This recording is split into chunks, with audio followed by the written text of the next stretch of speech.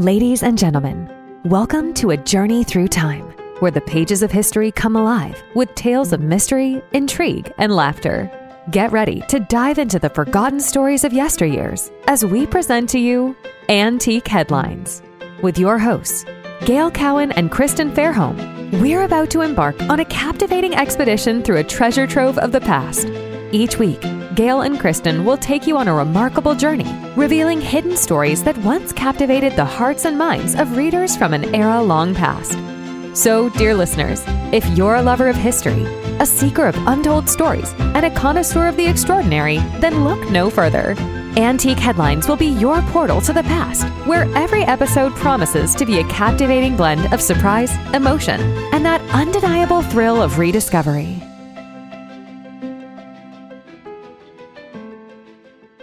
Hi, I'm Gail Cowan. And I'm Kristen Fairholm. And we are the co-hosts of a new podcast. We are co-workers at an organization in Iowa who have become very good friends. And we have dreamt for a while of doing something creative beyond work. And so this is our attempt at that. And we hope you enjoy it. Kristen, do you want to explain how the idea for this podcast came about? Sure. So I recently came upon some old scrapbooks from my double great aunt Neva, and she had spent many years of her life clipping newspaper articles and compiling them into these wonderful photo albums. So there's all kinds of stories dating back to the 1930s, 40s, and beyond that have just been really fun to read. So we're going to pull some stories from these wonderful notebooks and just kind of enjoy the fun and sweet aunt that I had, but also kind of her twisted side, that she had some really fun true crime and bizarre articles in these albums. Well, and when you told me the story, which we will do at some point in the future, when you told me the full story about your double great aunt, which, by the way, I have never heard that term double great, and it seems so much more efficient than having to say great great. So maybe this is a thing that I just don't know, but thank you. But when you told me the story, it was a really great story about her life. And then when I looked at these news articles, what I thought was she collected a really interesting group of articles. As you said, there's true crime. They're just a snapshot of how life used to be. In a lot of ways, it brings up a lot about how society has changed. But the other thing is that newspaper articles used to be so different. You could get information on people, weirdly, that you would think now would be easier to get because of the internet. But actually, when I was looking at some of the newspaper articles, they would share a lot more, like medical information, what's HIPAA. And that was really fascinating for me. So we're going to be taking a look at some of those issues as well as we talk about these articles, or I am. I don't know what you're going to be looking at, but that's definitely something that sticks out for me. So with all of that said, I think I'd love to just dive in, and I want to hear the first article we're going to take turns researching articles. So I'm doing some, she's doing some, and then each episode we will switch on and off. So today is Kristen's turn, and I just want to hear about the first article that you researched. Well, this one is a fun one, so buckle up. I love the journalistic style in these as well, because there's no detail is spared. So today's article is titled "Husband Badly Burned, Breaks Limb in Leap." This is from 1934. Earl Purvis and daughter of near Numa are in hospital here. Earl Purvis, age 42, farmer living on Route 1, and his daughter Thelma, age 16, are both in the St. Joseph's Hospital here today, suffering serious burns as the result of an explosion and fire, which destroyed their home early today and caused the entire family to leap from the second story of the house barely in time to save their lives. The story is one of the most unusual and remarkable fights with death to be recorded here in several years. At 4 a.m., Purvis went down to the living room of his home to start a fire. He had shaken the ashes out of the stove and believed that there was not so much as a spark of fire in it.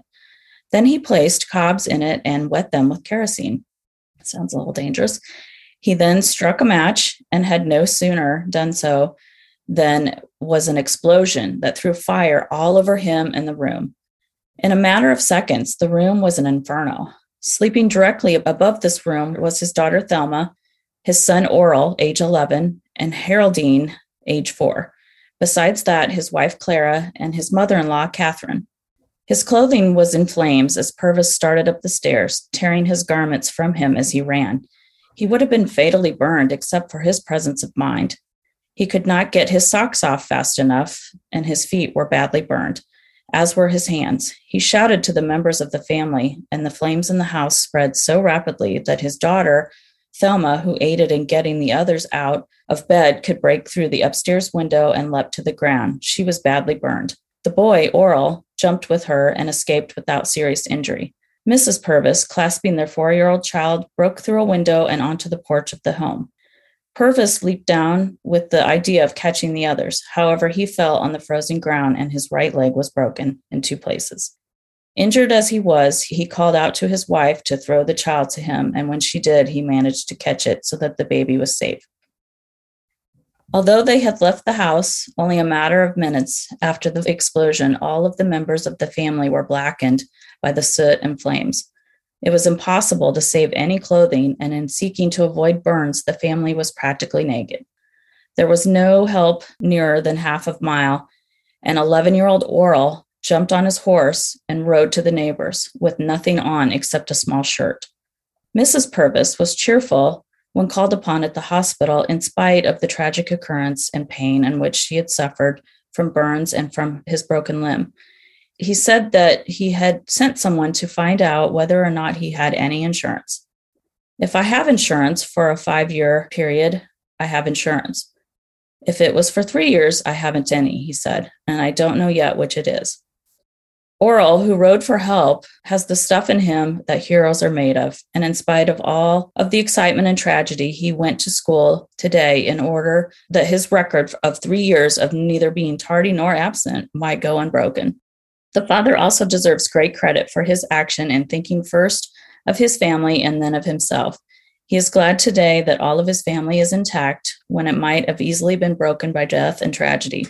Neighbors are aiding in taking care of the family and taking care of considerable amount of stock that they have on their farm. While many would find little to be thankful for, the Purvises feel that they have cause for rejoicing. That's a heck of a story. Wow. There's so much to react to in that, I think. So I'm going to just first get the obvious out of the way because it's just too easy. I'm not going to touch it. The whole Oral Purvis, I'm not going to go there. It's just too easy. But did you say the father was Earl or Oral? Earl. Okay, so we've got Earl and Oral Purvis. All right.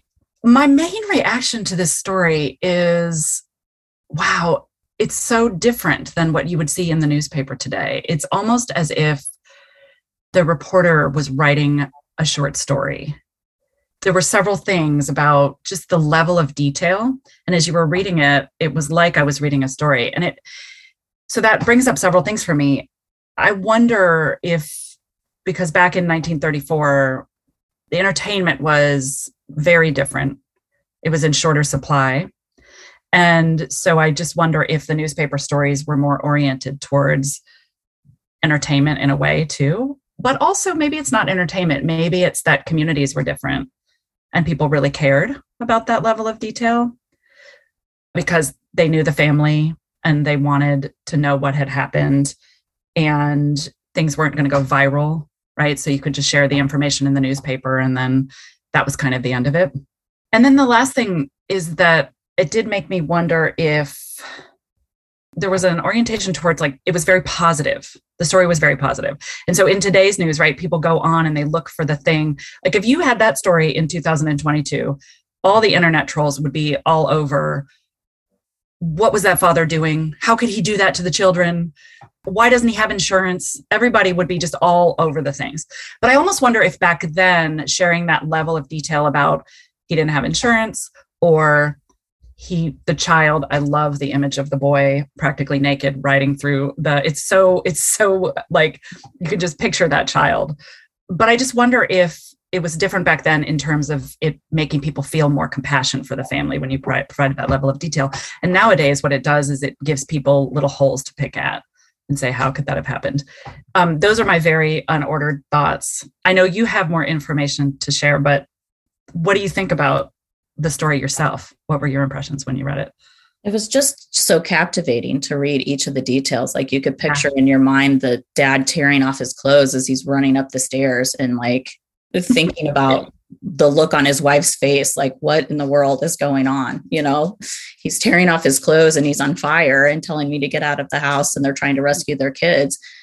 And then, you know, getting through all of that, and this sweet little boy, Oral, is worried about his attendance record at school. Like you've just went through a major trauma and saved your family, you know, by riding your horse naked, and you're worried about your attendance record at school. Like, oh my gosh. That's the thing, sharing that level of detail. You would never share that level of detail now in a newspaper story. We're all sharing it online every day on social media, but newspapers would never talk about the kid's attendance record in that way, I don't think, or the level of insurance that you have. So it's just interesting. It's a very different world. Well, and Dad, you know, squirting the corn cobs with kerosene. Like, was that really the best way to start the fire, Earl? Right. We do have some questions about Earl's decision-making in the story. Yes. And the other thing that stuck out for me is that the reporter said he was cheerful at the hospital. I just think that was funny. Yeah. Because is that really true? Or was he in shock? What was going on? Did Earl just love the attention? Like maybe Earl was high on something. We don't know. You know, there are a lot of questions. Like, it's a nice story, but why that level of decision making? So maybe they gave him something at the hospital. We don't know. That's true. Maybe he's just naturally cheerful. Yeah. He could have been on some strong painkillers. It sounds like those feet were not in good shape. So what I'm wondering about is the level of just medical intervention at that point. It seemed like an odd detail. Yes. There also was something at the beginning when they said it was the most sensational story to come out of our area in years, or something like that at the beginning, that I thought was very opinionated of the reporter, that you wouldn't see in the newspaper today. And I appreciated that. It seemed very dramatic. And, you know, I do love my drama. Yeah. He definitely was on every detail. I would want to be a reporter if I could just, you know, share all the details and then share what I think and not worry about being objective all the time. Okay, so you did some follow-up about the family. Tell me what you worked on. I did. So I was very curious to see what had happened to the Purvis family after this horrific tragedy. So I did some digging, used a little internet sleuthing and ancestry. I did find out that, so this happened in 1934. Earl lived clear up till 1969, and Clara lived clear to 1984. So they lived a good long life after that.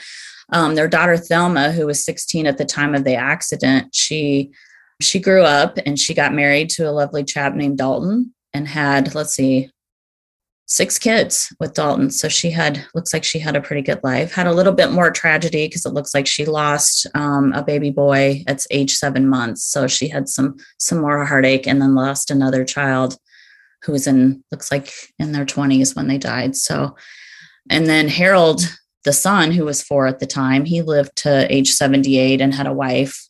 I couldn't find any kids, so he had a good long life as well. Sadly, I found that our hero of the story, little Oral, who was 11 at the time, he didn't fare quite so well. He got married to a lovely gal named Laura. They were married in 1943 when he was, looks like 21. And then, so later in the album, as I was looking through for other stories, I stumbled upon this article right here, which will pop up on our social media so you can see. And this is a picture of Sergeant Oral Purvis in his uniform. And so Oral grew up and at age 21, 22, somewhere in there, went off to serve in World War II. And so I found this article with his picture that talks about his memorial service. So sadly, he was killed in World War II. He died in France. So went off to be a hero for his country and didn't make it home, sadly. Looks like a handsome guy, though. He does. He's got some piercing eyes. Look at that. He's handsome. He is handsome. And so then I also found, for folks that are interested, I found Earl's grave. So here's his tombstone. He was killed in action in France in October of 1944. So what is that? 11 years after the heroic naked horseback ride to save his family, he dies in World War II. And where is he buried? So he is buried in a little cemetery in southern Iowa. Did you go to the cemetery? Is this picture, or you pulled it up? I did on not. The internet? I actually have been here before. I have some relatives buried in the cemetery, actually, but this picture I found online. Interesting. And so then Oral, his wife, Laura, she actually remarried later in life and went on to have 3 children. So she moved on after her tragic first marriage. But I was just so sad to find this information about Oral, like such a great young kid worried about his attendance record and saving his family, and goes off to save his country and has to end like that. It was just tragic. What ending would you have liked for Oral? I think just to have seen him have a happy ever after with Laura. I think. Yeah. It just was sad that he was still being a hero and didn't make it home. It just sometimes seems like some people's lives, they just get too much of the hard stuff and the tragedy. And this was his life. That is sad. There's a little bit, let's see, if we want to hear about his memorial service, was held at 2:00 on a Sunday afternoon in December. It says that Sergeant Purvis was killed in action in France on October 2nd, and services were conducted with the American Legion participating as well, which is pretty common. The son of Mr. and Mrs. Earl Purvis and husband of Laura. It says on here too, this is a little confusing, but this is what it says in his obituary. It says, on October 2nd, the relatives received word that he had been slightly wounded in action on September 20th. In a letter written September 23rd, it said that he was in a rest camp and that he had suffered a shrapnel wound in his arm. A message from the War Department later carried the news that he had returned to duty on October 7th. At the time, Sergeant Purvis was 22 years old and had been in the service since December of 1942. He was attached to the 84th Infantry. So it's a little confusing because his tombstone says that he was killed in France on October 2nd. So it sounds like the War Department had a little bit of trouble of tracking what was going on with Sergeant Purvis. Well, you have to imagine back in the day, it was a lot of paperwork, right? And paperwork, as we all know, can get lost or be filled out imperfectly. I feel like this is not an uncommon thing. And then as family members, you're also wondering. I remember stumbling once across, we were told in my family, my maternal grandparents came over on the boat from Germany, stopped at Ellis Island. And, you grow up with stories of, this is when they came. This is the approximate date that this happened. So, for example, your grandfather came over when he was 19 from Bavaria, and he stopped through Ellis Island. And then I remember, just for shits and giggles, going on to the website of Ellis Island one year, a few years ago, and looking up the date that he came. And it did not at all square with what I had been told in my family. So sometimes the oral history is also wrong, right? It gets passed down and nobody really questions it. And then and then there's the third thing, which is that secrets are being kept in the family. And you wonder how all that comes into play. So that's kind of interesting, just how we keep these things moving down the line. Yeah. But I did want to say that, okay, so this is a really interesting story. And what I think about more, in a way, is your double great aunt, and that she kept tabs on these people. So I wonder, she lived alone, correct? She did. She was single, never married. It almost feels like, but I don't know, I could be projecting, like she sort of collected people and kept tabs on them and wanted to see what happened. I don't know if when you were going through the album, you found that there were follow-ups a lot. Like, did she follow up on people from previous stories? Is that what you're seeing? Yeah, I think she did, but I also think she knew this family personally. I was able to check with my grandma, who's in her 90s now, but she remembered the Purvis family. She did not remember the fire. I mean, she's 92 now, but she remembered the family and remembered hearing about their son dying in the war.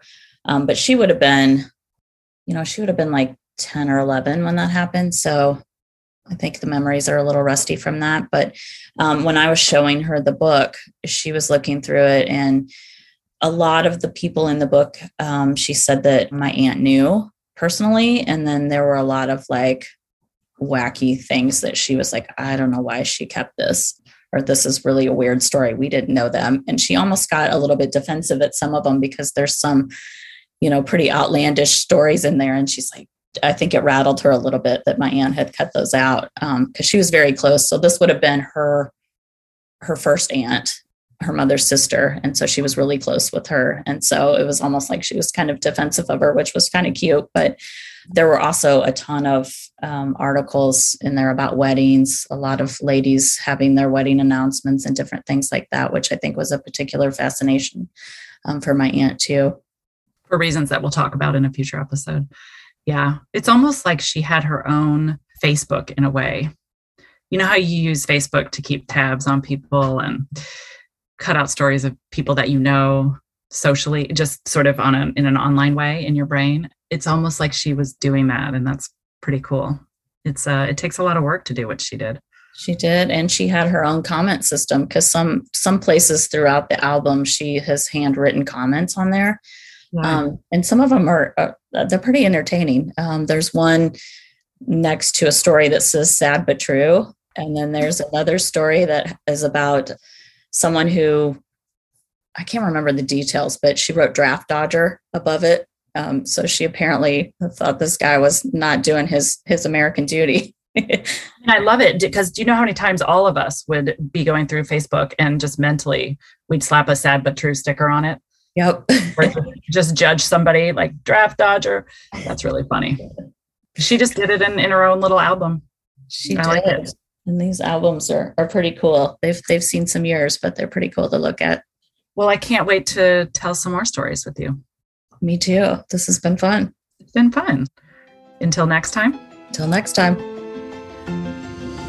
The tales we've uncovered, the mysteries unraveled, and the laughter shared all resonated with the echoes of history.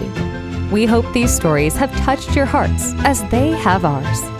As we bid adieu, dear listeners, from this captivating voyage through time, we want to thank you for joining us on the unforgettable journey into the past. Please join us again next time. And in the meanwhile, don't forget to rate, subscribe, and leave a review wherever you listen to your podcasts. This is Antique Headlines, where the whispers of history forever echo in our hearts.